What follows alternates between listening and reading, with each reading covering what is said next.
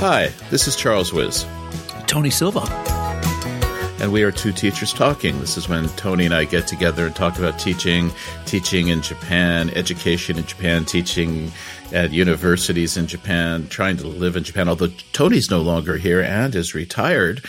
And by the way, Tony, I didn't realize this. We're close to the end of the semester here. I'm down to 3 semesters. I'm going to be retired like you really soon. So then it's going to be like man. 2 retired teachers talking.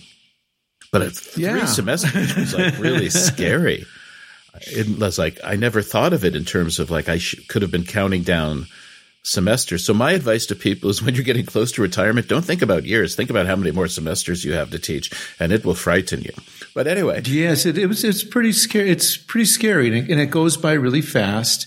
And it's like you have to remind yourself to, take a step back.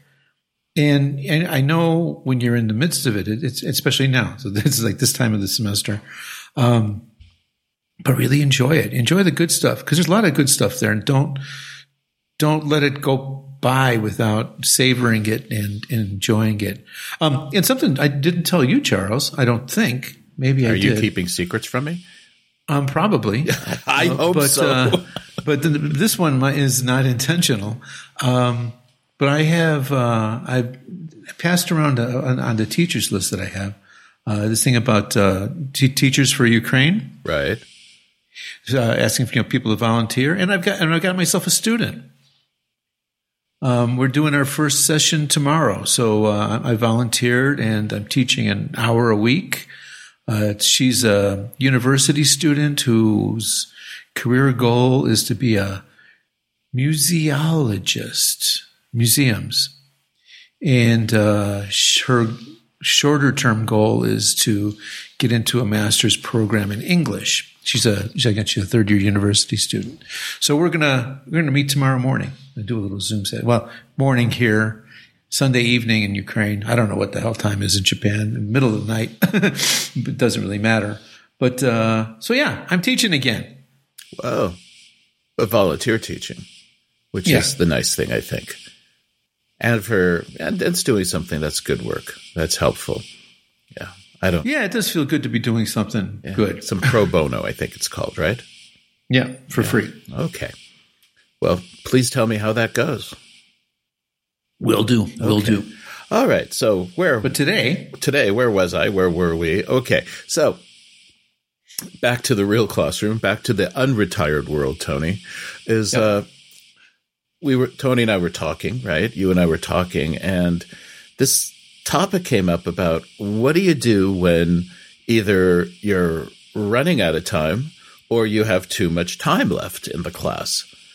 And this goes to 2 kinds of situations. The first one is that you've got your stuff that you want to cover, and all of a sudden you look and you realize that there's just no way I'm going to get this done in the last 25 minutes of the class. This is, this for a variety of reasons. The students can be taking longer to accomplish the task. You've estimated incorrectly. Something has come up. Something has sidelined you. You've segued into something, or the students have segued, or something came up that was just more important than the lesson or the goals of that lesson. And the flip side of that, and this is one that's kind of sensitive maybe in some ways, is what happens when you're done early, right? We teach 90-minute classes in Japan, and there are often times where, you're done at 70 minutes or 75 minutes or 65 minutes. But most of the places where I've worked, they do not look positively at teachers finishing 15 minutes, even if it's an occasional thing. It's not like, you always finish 15, 20 minutes early. But I know that there are places where if you let your students out 15 minutes, 20 minutes early, because it's like, okay, I've just finished the task, there's going to be an email message to you. Somebody's going to make a comment, or it's going to look down or look badly on you. So what we're talking about is how to deal with those 2 problems, which are really the same problem, but, just different sides of the same coin, I think. So Which one should we start with, Tony? What to do when you're done early or when you're running behind? Well, I thought we also would be maybe before that talk about Go ahead. the time, how to save time in the first place. So kind of how to prevent at least one of those scenarios from unfolding and doing things that will just help you get more done with less time and maybe less work. Okay. But a lot of it is stuff that we've talked about before. And the format that we're going for is that, you'll say something, I'll say something. We don't have a grand plan. We're kind of winging it, and we're just throwing out our ideas. So there'll be a lot of small ideas being thrown out there. And so I guess that'll maybe help people stay awake. There's no big reveal today. No big reveal. Right. But a lot of takeaways, we hope. Okay. And this is kind of based on our rapid fire kind of episodes where, we'll just kind of go through things. So we're not going to go too much into too much depth about things, but more just kind of hopefully we'll be able to provide, some useful techniques or strategies or tactics that teachers can use if they find themselves in these situations. Yeah. And so, I think this, not ironically, but appropriately, this time saver part will be brief. He's very efficient and get it over fast. I hope that one should definitely save some time so we can spend a little more time on the other things. Yeah. But you want to start, Charles? You want me to go? I'd like you to go. I thought you would. Of course, please, after you. Okay. So things that can save you time in the classroom or outside the classroom too. Forget paper anything. Especially those of us who are a little bit older, I remember how many hours we've spent standing in front of like photocopy machines or mimeograph machines. You mean the hand cranked ones? Well, there were those too. Yeah, for the people who who are too young to understand this is kind of like telephones that had dials in them. Okay, a mimeograph machine is basically it's a machine that basically creates like an ink print, and it actually has like ink in it, and it's a rotating drum that has the paper on it and. The paper, a master. Yeah, and then the paper would be printed that would run through it. And I remember these used to be cranks. And I was so impressed when they finally had one that was actually electric. But anyway, so that's what a mimeograph machine is. It was the predecessor to efficient and effective Xerox machines that could print a lot, copy machines that could print a lot. Anyway. But yeah, they're now called lithographs, aren't they? Yeah.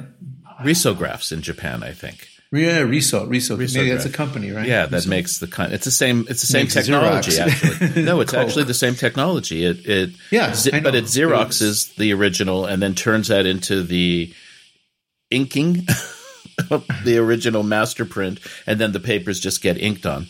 Right? It's inked. Okay. So anyway, go ahead. So how many hours? Forget paper anything. So whether it's making copies, whether it's distributing the paper in class, collecting paper in class, let alone spreading disease in class, just forget the paper. Just get it digital. And we'll talk about this in a couple of contexts. Saving time. Get used to and learn how to use the technology in the classroom.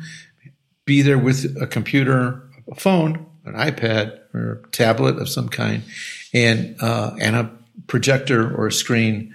Boom, it's there. And not only just for giving information, but like also for interactive stuff. So have files that the kids can get on their own and then do something with. It saves you so much time once you get into the habit of doing that. Okay, you. Yeah, I was going to just add on to that, which is one of the advantages if you have something like on a website or you're using like an LMS or something and you have the students using their phones for that, it just stops them from using their phones for other things. Right. Right. It's like, okay, you got to have this page open. I mean, they're still going to do that. But I would say that that's one that's really good, is that you save yourself a lot of time there. The other thing is, again, with the technology, even if you don't like the technology, figure out what's the minimum that you can use that will help you save time. Because there's no reason any longer to print things, I think. And the other thing to do is to use things like Google Forms for submissions. And if you're one of those people who's out of school, you're part-time, let's say, and you want to use Google Forms, but the school is very strict about using something like Google Forms and student names and student numbers. I've come up with a system, and this is how I get around it, is that you look at your roll sheet, and the first student in your roll sheet is 01, and the fourth person, for example, is 04. So you go 1, 2, 3, 4, and you use 01, by the way, 02, 03, 04, because Excel will not sort properly if you do that. And I'm jumping around here because I'm trying to be quick, but the idea is that if, for example, you take your first class of the week and you call that your A class, and the second class you teach is B, the third class you teach is C, and then let's say you change to Tuesday and that becomes your first period is your D class, E class, F class. If you prepend A, B, C, D, whatever that is for your class, and then the students, you use the position on the roll sheet as an assigned number, you get something like A17. And you and the student are the only people who know the number, and the school can't say anything to you because there's no private information being used by Google or any kind of outside agency or, website or service. Did that make sense? It makes sense. And I've never done that because reasons. But Google Forms certainly on my list talk about saving time. Not only and your hints there for keeping things anonymous and maintaining privacy are really important. But yes, using Google Forms for assignments, surveys, because when you learn it. It sets up its own self-scoring, and it's all right there. It's like you don't need to do anything if you have your answers lined up. Every student submits their form.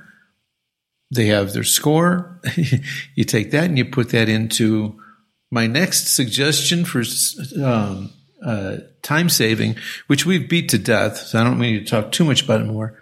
But spreadsheets. I don't know anyone who's not using spreadsheets anymore. Do you?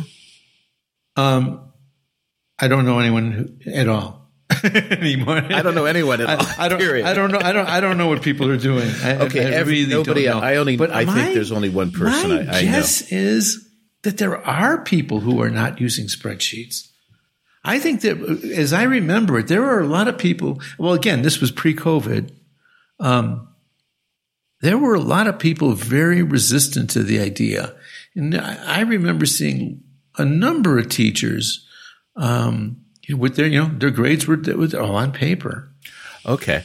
Well, but now I don't know. Well, here's a reason. If you're still resisting using spreadsheets, this is going to save you a lot of time, is that we make quizzes or tests with 5, 10, 20 questions because that works out really easily to turn into 100 and you can do the math in your head. But if you use a spreadsheet, if you only have 7 points or 18 points or, you don't have to keep adding questions on, right? The spreadsheet will figure out the score for you, figure out the percentage. So you can give up on 5 or 10 question quizzes, right? You could say, 3 questions is fine or 6 questions is fine. And you don't have to sit there with your calculator every time kind of going, 11 out of 18 is what percent, for example. So that's a way to save time as well, Tony. And It's an argument for spreadsheets.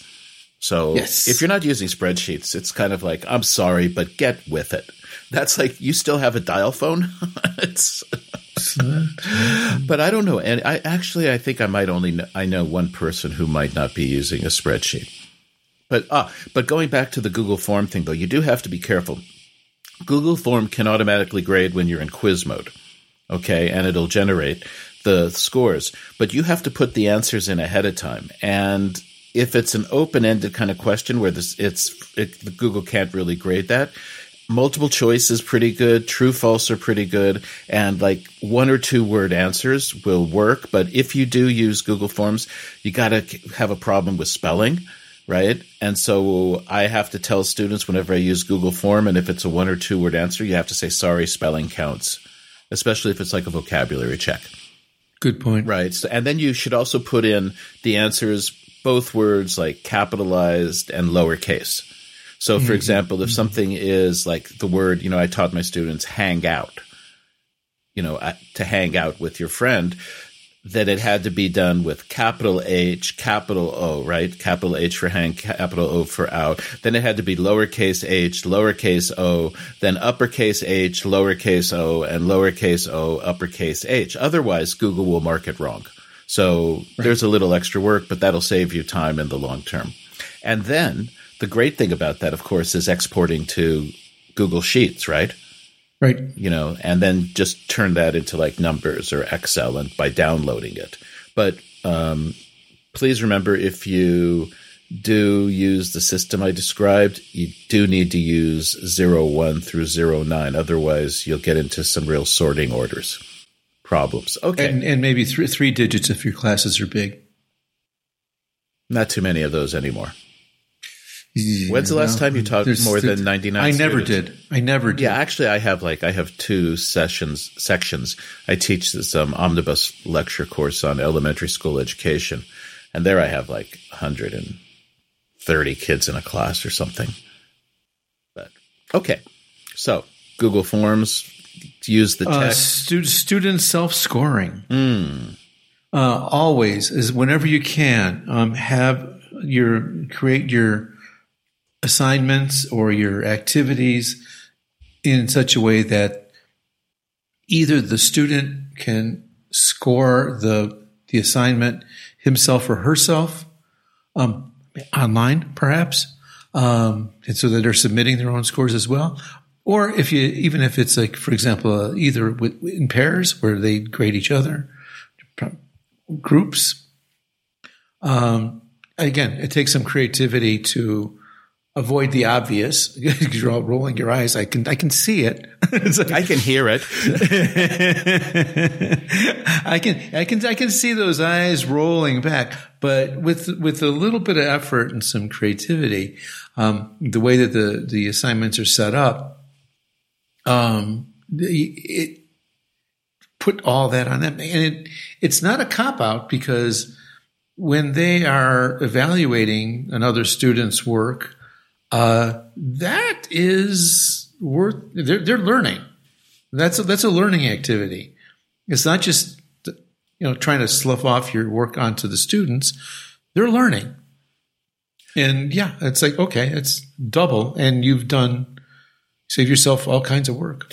Yeah, and here's another way to save time, which is you give the quiz, and you can give the quiz via a website, or you can even put it up on a projector, and then you have the students self-score. But this is what I do, is I'll do, for example, question 1. I'll show question 1 on the screen, or I'll read question 1. They answer the question, and then I say, okay, put your pens down, pick up your red pen, and it's immediate scoring after each question. So they're actually learning. They're getting immediate feedback on whether it was right or wrong. And I think that's quite valuable. I like that. I like that immediate feedback. That's pretty good. Yeah, there's some even good. Though you're using paper. We're right, because instead of, but still, it's nice because it's there, and they've got the document in their hand. There's no paper floating around. And the other thing you can do, and of course, there's problems with cheating, right? And let's just face it, There's always going to be problems with cheating. And when we think we catch cheaters, we're only it's the tip of the iceberg. I'm convinced, but what I'll do in that kind of situation is I'll have the student, let's say they have to write the answers, okay? And they could put it into Google Forms, but, and that makes it hard for them to add the points and stuff. So what I do is usually I'll say, please write on a piece of paper. So you just get those blank pieces of paper you can pick up at the office, pass it out. Students write their answers. And then they mark them and you say, are there any questions, to check the answers? And then what I do is I have them go to the Google form, use their assigned student number, and type in their score. And then I can collect the papers if necessary, but I usually try not to. And they actually enter the scores themselves. So I'm actually doing zero grade entry at that point. And that saves a lot of time as well. And, you just try to, hope that, people don't cheat. And usually I found out that students are pretty good about it. It's an unusual student who will actually cheat. Out of like 35 students, most of the time it's zero. But, out of 100, 3 periods a day, maybe 1. But it's pretty rare. Yeah, a lot depends on where you're school. Teaching. A lot depends. That's very on true. Let me school. rephrase. At most of the schools where I've taught, it's been fine. There's been a couple of other schools where you could never do this. You could never use self-reporting. It would not work. Yeah. Okay. So that's another thing. And again, if you've never used Google Forms, look into it, because the export the responses into a Google spreadsheet called Google Sheets, unbelievable time saver. That's an unbelievable time saver as well. Okay. Other time savers, Tony? Oh, I thought it was your turn. Is it my turn? Well, that's another time saver, is give the work to somebody else. All right. The other thing is always it's kind of building on this, is assign as much work as possible to the students. Right. Especially, for example, like explanations is, have an explanation, have the students read it, have them check with each other, then put them into different groups, and have them explain and make sure everybody understands, is a whole lot better than sometimes going, through 10 different steps trying to explain things. Is give students responsibility for understanding and sharing and making sure that everyone in their group understands, is another way that I would save time, instead of giving just, like a point by point explanation.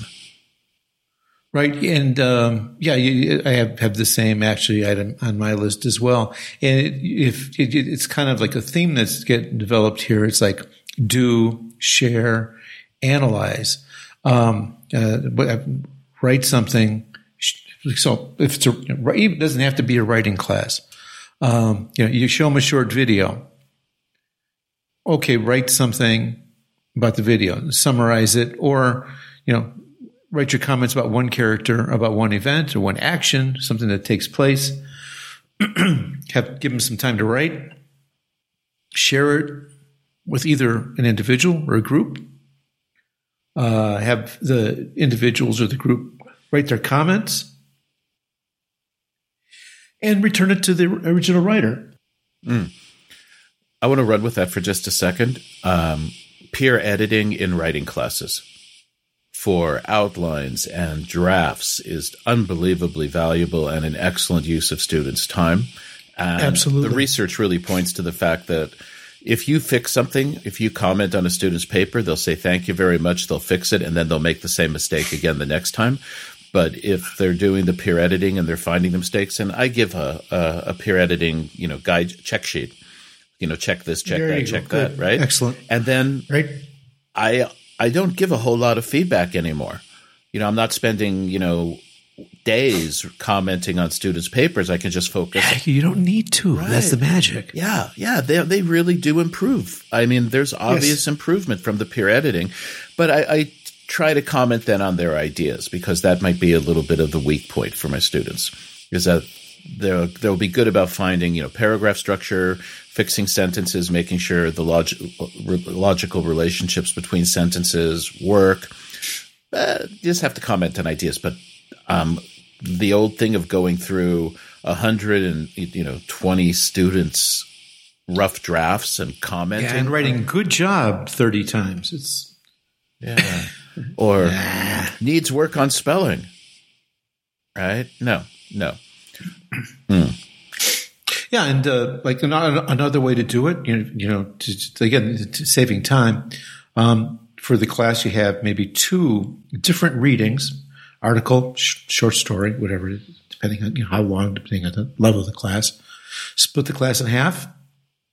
Half the class gets one version, the other gets the other. Give them a partner. The partners tell each other what they read, tell the story. then write either about your partner's story or write about a comparison, depending on what stories you've chosen. Write a comparison of the story that you read and the story that your partner read. Right. Retelling activities, I think is what those are called. The other thing to do also, if you want to save time, and by the way, when we're talking about saving time, we're talking about saving the teacher's time in prep mainly. I think, or as I tell my students. This is prep time primarily, but class time as well. Because as I tell my students, I don't want to work. I want you to work. I'm fluent already. But the other thing to do is whenever you put students into groups, for example, let's say they're talking about their weekends or they're reporting on some assignment, make sure that the students who are listening are taking notes. They're doing note-taking, and then have them retell, put them into another group and say, okay, this is what I heard. Student number 1 said this about their weekend. They went here, here, here. Student number 2 did this, this, this. And now you've got your group work is now turned into not only just production and reception, but it's also note-taking, retelling, which means that you've got reinforcement, and that you also have your students asking, require each listener to ask an open-ended question to the speaker, and voila, you've got, a really good set of, listening and speaking activities that are now also kind of like a writing activity. And if they're using their notes to explain it later, you've turned it into a reading activity as well. And you're recycling all the note-taking skills that you also, yes, and reinforcing note-taking. Okay, this is why I need to take notes, yeah. Right, right. So that's the other thing. And again, all this is really great for the students, and it's saving you time. But actually, I was going to say, Tony, just sorry to interrupt here, but I found that most of the things that save me time actually are always good for the students. There's very little that I think would be like a time saver. I mean, unless, of course, you go into class and you say, okay, open up your textbooks to page 12 and do exercises 1, 2, and 3, and then page 13, exercises 4, 5, 6. But pretty much don't know anybody who does that. But I find that by offloading the work onto the students, right, they're just benefiting in so many different ways. They're just benefiting. So don't feel like you're not doing your job. And the other thing I want to just run with here, and this is especially for beginning teachers, is that when I work with the students who are doing their teacher training and there's going to be student teachers, what I tell them is, a good metric is to measure the amount of time that you talk and the amount of time that the students talk and turn that into a ratio. And if your talking time is over 50% of a class, you're way over. You're way over. And that gives them a good way to be able to actually create, operationalize, for lack of, for using the technical term, to really create a metric that they can actually use to say, this was an interactive class, or there was enough production in the class and I wasn't talking too much. Because people will overestimate the amount or underestimate the amount of teacher talking time when I ask them. That's for sure. Okay.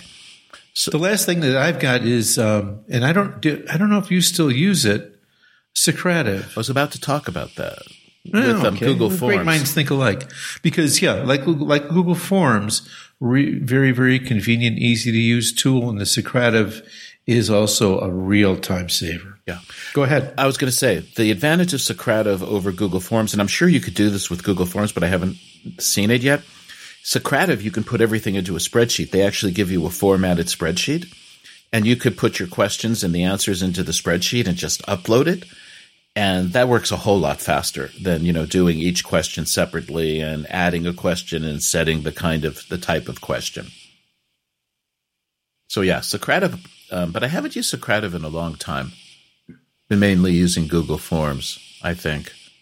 Although Microsoft Teams also has a form function, but I don't want to talk about Microsoft. Yeah, I haven't used that at all, and it's been a long time since I've used Socrative as well. Yeah, Yeah, and I'm a little bit foggy on, the advantages of Google Forms versus Socrative and things. The disadvantage, I guess, of course, is that it's another thing. Most of the students are kind of used to Google Forms and things, and you have to introduce another thing. It's another website. It's another login. Another kid needs to remember the passwords. Right, exactly. It's another thing, but it works really, really well. Yeah. And speaking of that, is if you do use something like Socrative, or you're going to use Google Forms and the school doesn't use like Google Classroom, what I suggest you do is have the students create a throwaway email address. On the first day of class, say, hey, I want everyone to make like what I call the junk email address. Create an email address with either Google or Yahoo, or I don't care what, that is only for signing in to these kinds of things. And that ensures a lot of privacy and solves a lot of problems with the school. Because I know, Tony, the place where you used to work and that I work at now, thanks to you, I had to take a online computer information technology security course. And otherwise they were going to they wouldn't allow me to use their system, their access, like student names and anything. I had to do that. And one of the things that this school had and the other school where I work at also has, it's very clear, student numbers do not go outside of the school. They're really strict about that. So I just, again, going back to that system that I said about, set each of your classes in order as A, B, C, D in the order of the week. And it doesn't matter if you're at different schools because it goes just Monday straight to Friday. And you set those numbers based on the roll sheet. Nobody knows. I've actually gone into a school and said, hey, this is my system. Is this okay? And every time I've done that, they kind of go, that's a really good system. Yeah, that's okay. Sure. We should tell other people to do that. So I think that things have gotten a lot stricter in the last few years, and especially since you've finished teaching.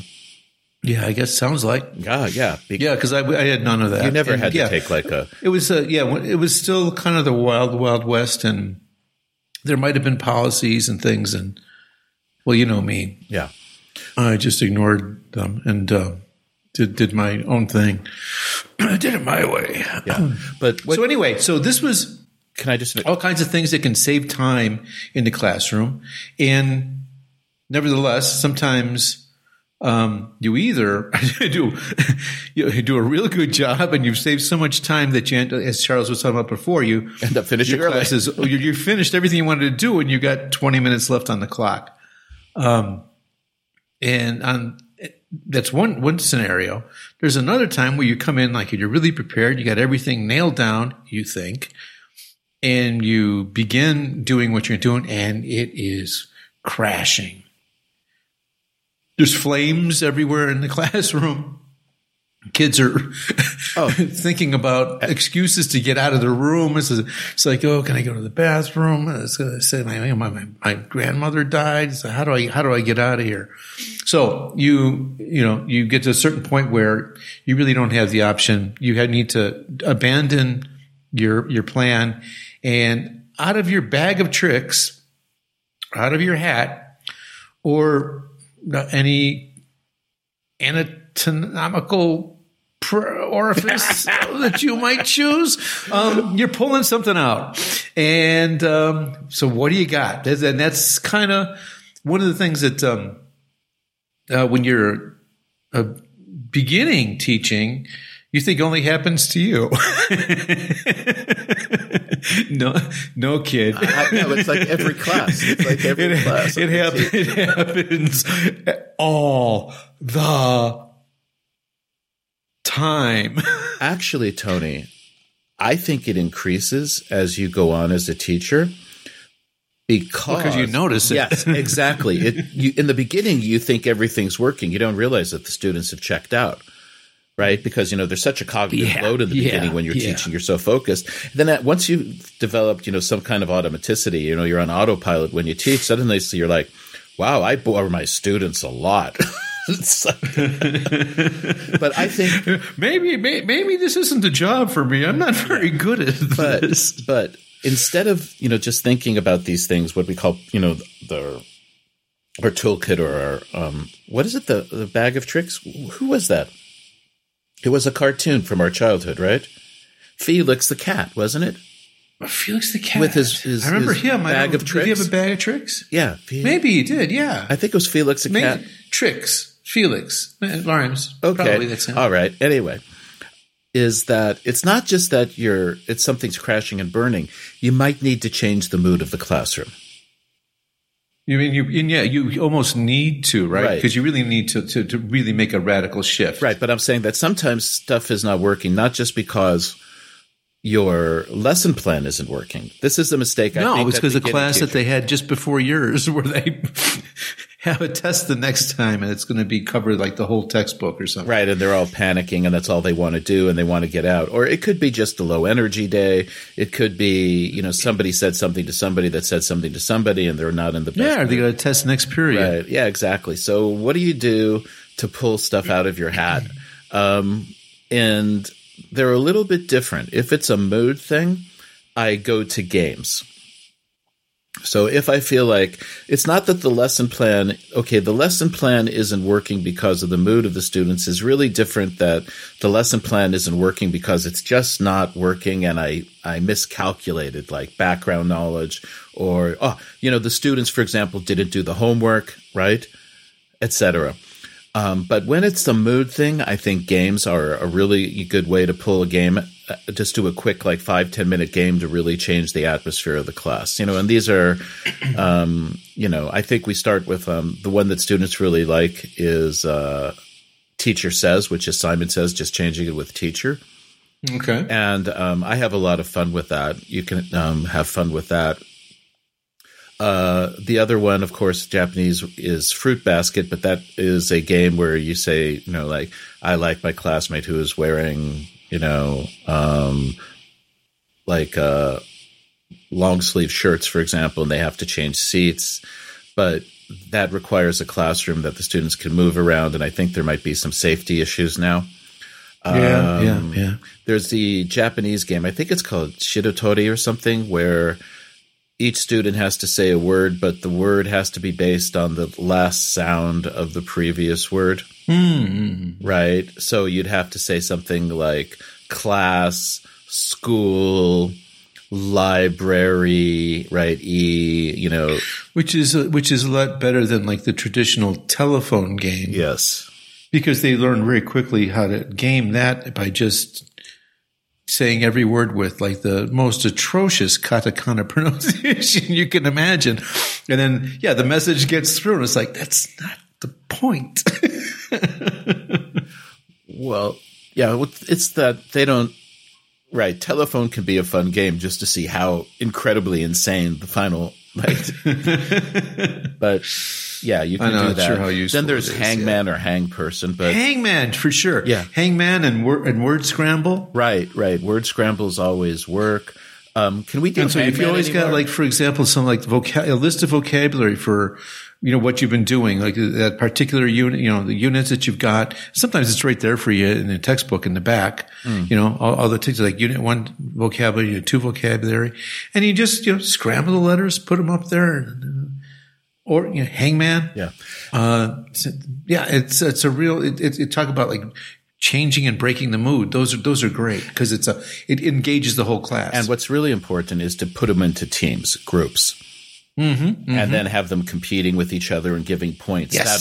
That makes such a difference, and then you're getting the interaction within the groups, right? And they're helping each other. Exactly. It's peer unintentionally, but they're helping each other. Exactly. Right? So anything like Hangman. Can we even say Hangman? I'm sure there's some place where it's Hang person. Well, we have to probably change it, because hang could be maybe seeing somebody hanging might be difficult for somebody.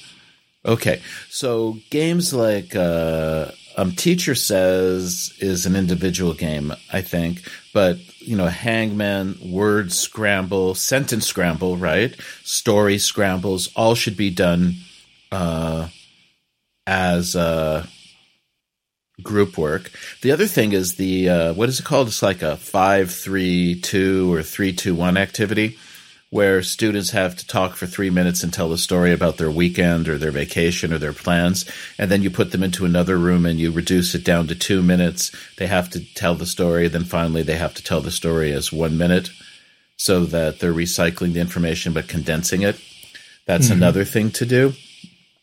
I have a game that I play or used to play frequently, depending on the classes, because for some of the classes they were too cool.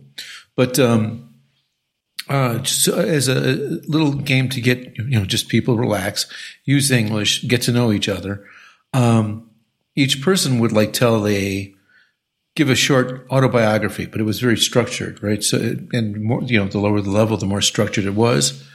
But we would have them. It's like, okay, so, my name is, I'm from, my favorite food, a little pronunciation practice there, and then future, a little grammar challenges, and good thought. Someday I want to, right? And so, person one says, hi, I'm Tony. I'm from Chicago. My favorite food is watermelon, and I like skiing, and someday I want to retire in Mexico. Then the second person tells his or her story, and then repeats the first person's story. And then the third person has to tell his or her story, tells the second person's story, and then tells the first person's story. And they go, and of course, that has the added advantage of when you do it the second time, everybody wants to go first. Yeah, exactly. And so, and so, he explains this. So, well, yes, don't panic. Just like, ask, what's your name? Where are you from? Right. And then they begin to relax. And so I do that at the beginning. You can also use that later in the year. Well, like in one of these cases, like, okay, I'm stuck. I don't know what the hell to do. And you just change it, right? Mm. What did you do last weekend? Favorite music, whatever it is. 3 or 4 sentences. It's the memory game. They talk to each other. My favorite musical artists, summer vacation plans, whatever it is. Just pull out of your hat, if that's where it is. 3 or 4 of these items. It's like, okay, put people in groups. Boom, go. Wait till they're done. If you still have time left, okay, mix the groups up, do it again. That's a nice one. Yeah, I do a thing called Help a Gaijin. I like, yeah. Yeah, I think most teachers know this one, which is where you turn to your students and you say, I know nothing about manga. I want you guys to give me a list of the manga I should read, or I don't know good places to go in Japan or in the city you're in, or, what would be, Japanese food that I don't know about that you guys know about that you think I would love, or what food would, really frighten me, books, movies, things. So that's always works pretty well, actually, because they get to laugh at how little I know about Japan, especially like when they do the manga thing, you know what I mean? And it's really fun when they come up with food that they think I would never eat. Right. And it's like they put sushi and sashimi there. It's like, no. It's those tiny little fish. Kids, I live in Japan. Yeah. It's like those tiny little fish. I would have avoided this country if I couldn't eat sashimi. Yeah, or something. It's kind of funny, but that's real fun. And then they get surprised when you share with them what food you don't like. And that's interesting. So that's another thing you can do to off, the top of your head kind of activity to do. Of course, you can always do the pop quizzes. Just pop a quiz on them. That'll teach them. Right, exactly. That kind of, that ruins the mood, and then you have to play a game after that. The other thing we should point out, too, is, again, the importance of having access to tech if you can, right? Yes. It makes, yes, absolutely. Because how do you, especially when it's off the cuff, how do you get it to them unless you have a way to get that to them? It's got to be either the old way with a screen on the board, or some other way of like getting it onto their own devices. And one thing you can do is you can if you, for example, have your own website or something, but you don't use it regularly, is the QR code, and make sure you know that your students have your QR code, or you can even just put a QR code up on a screen and somebody else just take a picture of it or something. I don't know if it works on a screen, but put it on a piece of paper or a board. But the thing is that make sure you have Wi-Fi connection to the school, and make sure you've got the projector and the screen. It really does make it. And make sure they have the Wi-Fi connection too. Yeah, well, they can use their cellular connection. It's like, I don't have enough money to pay for the textbook. Really? Yeah, I don't have enough money. Oh, that's a really nice iPhone 13. Is that the Pro Max? Yeah, it's a Pro Max. Right? It's like, okay, and you don't have enough money for the textbook kind of thing. It's kind of always funny. But make sure that you have access to the screen, because it does let you improvise. It does let you, pull things out of your hat. And it makes it worthwhile to get the key, to get access to the remote control that is behind the glass door, because people think that students will steal the remote control, which is just like, I just don't understand that, right? But they'll steal the batteries. I've never seen that. Really? Will they? I don't know. Do people nobody uses those batteries anymore. Everything's rechargeable. I don't know. I think that's a myth. But I just like, why, just put it under the desk where all the teachers know, the remote control. Nobody's going to steal it. And if you're really worried, then just carry two, sets of batteries with you or something. I don't know. But it really does make a difference if you can, put something on the screen that students can see. And a lot of times you can do that with just like an image, right? Pull an image out of one of these websites like, Unsplash or whatever, put it up, and then have students start talking with each other about it. Ask them, okay, adjectives. Make a story. Put them in groups, make a story. And if it's even and then put them in, switch the groups around to share your story with somebody else. Yeah. And saying you can do that with images. Or, other kind of story prompts. If you're half prepared for it and have some ideas about things, so okay, this is, you have the beginning of a story, and then they have to finish it, and then they can compare and contrast with people from other groups, those kinds of things. And even if it's a beginning class, Tony, let's say, or a lower level class, put the picture up and say, list all the nouns you see. Right? Dog, there you person, go. Yeah. Then do the adjectives. Then you can do verbs, although verbs is pretty hard. But you can do that, and then, again, it's a game. Put them into groups and see who can come up with the most adjectives, who can come up with the most nouns, right? And, again, that's just real good practice, and that is a good one for even, students who are at the beginning level. Right. Yeah, I did. In fact, I did that, and I had a file full of especially strange photos. Right. So it was somewhere in, I'm guessing, like Afghanistan, and there are people moving, escaping, and there's a donkey pulling a cart, and the cart is piled, probably 30 feet high. There's a picture of like a very sumo-esque guy with a ballerina tutu. There's I think you should stop with that image. A clown throwing a pie in Bill Gates's face. There's about 15 or 20 of these photos, and that's exactly what I would use it for. It's like, okay, let's pull out pull out the picture file. And it's like, okay, what's going on in this story? Well, how did this happen? Right, and it's nice, but you don't really need to be prepared because there's photos, images, they're everywhere. Right. And what's nice about that is I know you do the story idea. I've done that, but if you start with nouns, with the lower level classes, exactly what you said. But even with the more advanced classes, start them up with the nouns, start them up with the verbs, start them out with the adjectives, and then have them create the story. Cool. And then what I do, though, is the other thing you can do is you have the nouns, the verbs, the adjectives. They've looked, and then you turn off the projector and say, now make a story. You can also, look at the picture. Yeah. I'm going to turn it off in 2 minutes, and they'll start writing. This is for your more advanced classes. and then they have to do the story. They're telling their stories. Put the image back on after like 5 minutes or 10 minutes. Say it's on for a minute or two. Take your notes, turn it off.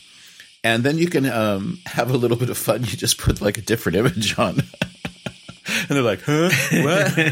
And that's just checking to see if they're, And that kind of wakes them up. So you can do that as well. But that's another thing for time savers, by the way, is whenever you have an activity or any kind of assignment or task, whatever, always think about creating different levels of proficiency that activity can be done with. And there are certain activities that can't be done that way. For example, write a 3-paragraph essay or a 5-paragraph essay, the famous thing. That can only be done with certain level of students. But these things like images or conversations or talk with your partner or work with your partner can be done at different levels. The word scramble, for example, just use bigger words, right? And one way to do that is if you have access to, in terms of vocabulary, the different, vocabulary frequency lists, K1, K2, K3, K4, in the thousands, get up to something like, the 4,000 to 5,000 most frequent words, you're going to start getting longer words, right? Because there's that interesting relationship that as word frequency goes down, word length increases, and as word frequency increases, word length decreases. So that just lets you do the same activity with different levels. And you can do the same thing with a sentence scramble. Again, how simple or complicated. Exactly. So one of the things to do is to get a little bit of practice with variation, for the activity. And again, what you've just done is you've put 10 things into your toolkit, but they work for every possible class, regardless of level. And I think that's a key thing to saving time and also to improving your efficiency when those moments when, I need to do something different or I need to change the mood. So that's just some other suggestions. Anything else? I got a couple more. Go for it. Just like with your images, I also in my hat, my bag of tricks, several pages of riddles. And depending on again, this is maybe not for beginners and things. And sometimes they need to see it on a projector or something. But, for some of the classes are, high level enough that you could just do it orally. Just read the riddle and, put them in groups as you suggested before. And each group has to figure out the riddle. And they love it. I really, really enjoyed it. Another one that's, kind of fun, if you have the room and the space for it, the thing like, who am I? Where they write a series of sentences about themselves, and then on a piece of paper, and then the group mixes up the pieces of paper, and then they read. It's like, okay, I like horses. I was born in Nara. I have 6 sisters. Say who in the group? Who is this in the group, right? Or you do it in groups and put them all in a class and then like have them vote and see who's going to be. So anyway, all kinds of variations you can do on that. And, for the wankers, you can always just like give them a crossword puzzle. I've seen people do this. That was their class. They'd walk in, they'd pass out crossword puzzles. Kids would start working on crossword puzzles. They'd pull out a newspaper, sit at the desk and read the paper. But I have used crossword puzzles, and I made them. I use a software program and I use the vocabulary from the lessons. Usually the week before a test, so that they get a chance to prepare and things like that. I never used it as a fallback in this context and things. But I'm not saying that crossword puzzles don't have their place. But they're great for vocabulary review, for quizzes or for tests. Yeah, I just want to go back to the teacher pulling out the newspaper, and in defense of teachers reading a newspaper, kind of. is that one of the things that you can do to also, when you don't know what to do, is to remember that students do appreciate when the teachers leave them alone and are not constantly monitoring them. So when you do like a group activity or use any of these activities because you're trying to figure out how to improvise what to do next, give them a task, give the students some group activity to do, and leave them alone. Don't walk around and key words there. Really, you're absolutely right. Leave them alone. I cannot emphasize this enough. Because when if you ask students, who would like me to listen to your conversation, to your group work? In 34 years of teaching, 3 students have raised their hands. And there's an argument here, pedagogically, that giving students the space to make mistakes when they're practicing an activity and doing an activity is valuable. It reduces their stress. They're not worried about what the teacher thinks. They're not trying to get things correct. They're in a more playful mode. They're trying things out. They're taking risks. Leave them alone, benefits them, and you can sit in front of the class and say, uh-oh, what am I doing after this? And you have now time to plan. And once you get pretty good at it, like I can pretty much hear a conversation in the back of the room, even though my ears are still bad. Yeah, absolutely. Absolutely. You know that you learn that as a teacher. You look at the class, you can hear the back row. Yes, exactly. I can hear it because then when you turn to the back row and you say, "Hey, group number 11, why are you speaking Japanese?" and they're like, "Well, how do you know?" But for beginning teachers, it's impossible in the beginning. This is a skill that will come to you over time. But I can't emphasize that enough about and it's a segue point from what we've been talking about, Tony, but leave them alone. Let them work together, and it's kind of interesting that for a lot of the things that we're talking about, the time savers and also these emergency activities, a lot of them, most of them, do just that. Exactly. It's a chill. It's a breaking. It's a break of that teacher talking paradigm. It's like, okay, we're going to stop this because it's not working. You guys go do this thing, and I'm going to bug out a little bit. And that's the pattern in a lot of these things. And yeah, as you said, this is a good thing. Yeah, and I think you'll find that most of the time that things aren't working is because you're talking. Yeah, too much. Right. I use that. Yeah. So whenever I see that happening, I immediately go into some kind of pull out these hat things, kind of a group activity. But honestly, as the more I've started teaching, the less I talk. I'm basically, I think, down to 15 minutes of talking now. In a class, I want my students on task for 75 minutes, if possible. And the problem becomes that they finish the task earlier than I think, or they might take more time in the task. But most of the time, it's not me talking, but I do know that if I see the class if I'm losing the class, it's usually because I'm talking too much. But it's kind of more support for a student-centered classroom, an interactive classroom, I think. Anyway, anything else you want to add? And yeah, well, just as you were talking, it's like it's like I can't help. I'm envisioning the situation. I was like, oh yeah, we could do this. Put them into groups. Each group makes 3 questions. 1 question about whatever we were just doing in class. 2nd question, general question about English. 3rd question, something about the teacher. 10 minutes. Right.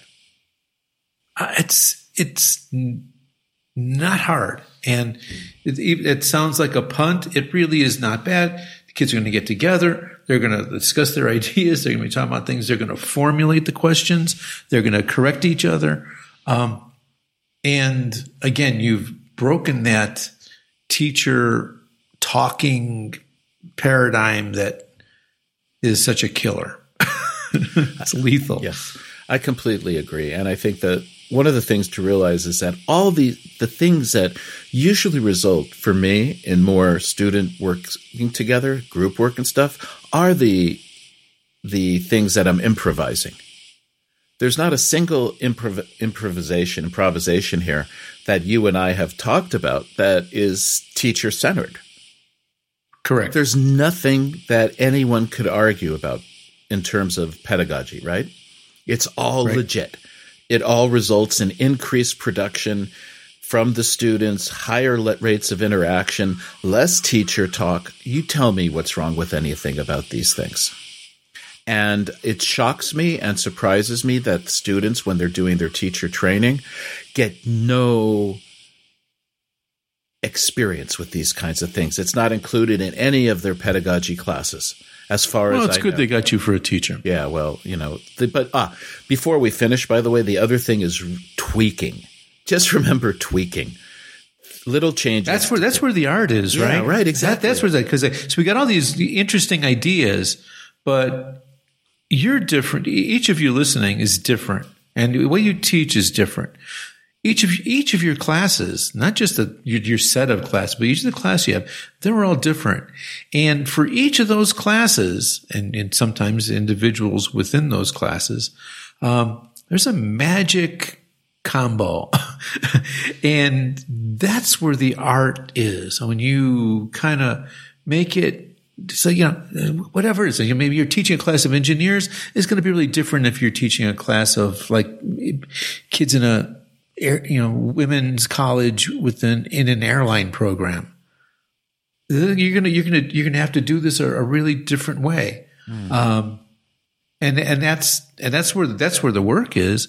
And so, in class it saves you some time, maybe, and in emergencies some of these things can save you, but it requires that combination of thought, insight, sensitivity, and skill to kind of throw it together and put it out there in a way that, like, bam, it turned your class around and that everybody's happy and everyone's speaking English. Yeah, I completely agree. That's where the art comes in. And this idea that I can't emphasize enough for people who are just starting out in the field is tweaking. Make little changes to things can have big effects, large effects on how the activity works. So, do something if you're doing, an activity, for example, as I said, do nouns and change it to adverbs. Change the tense of something, okay?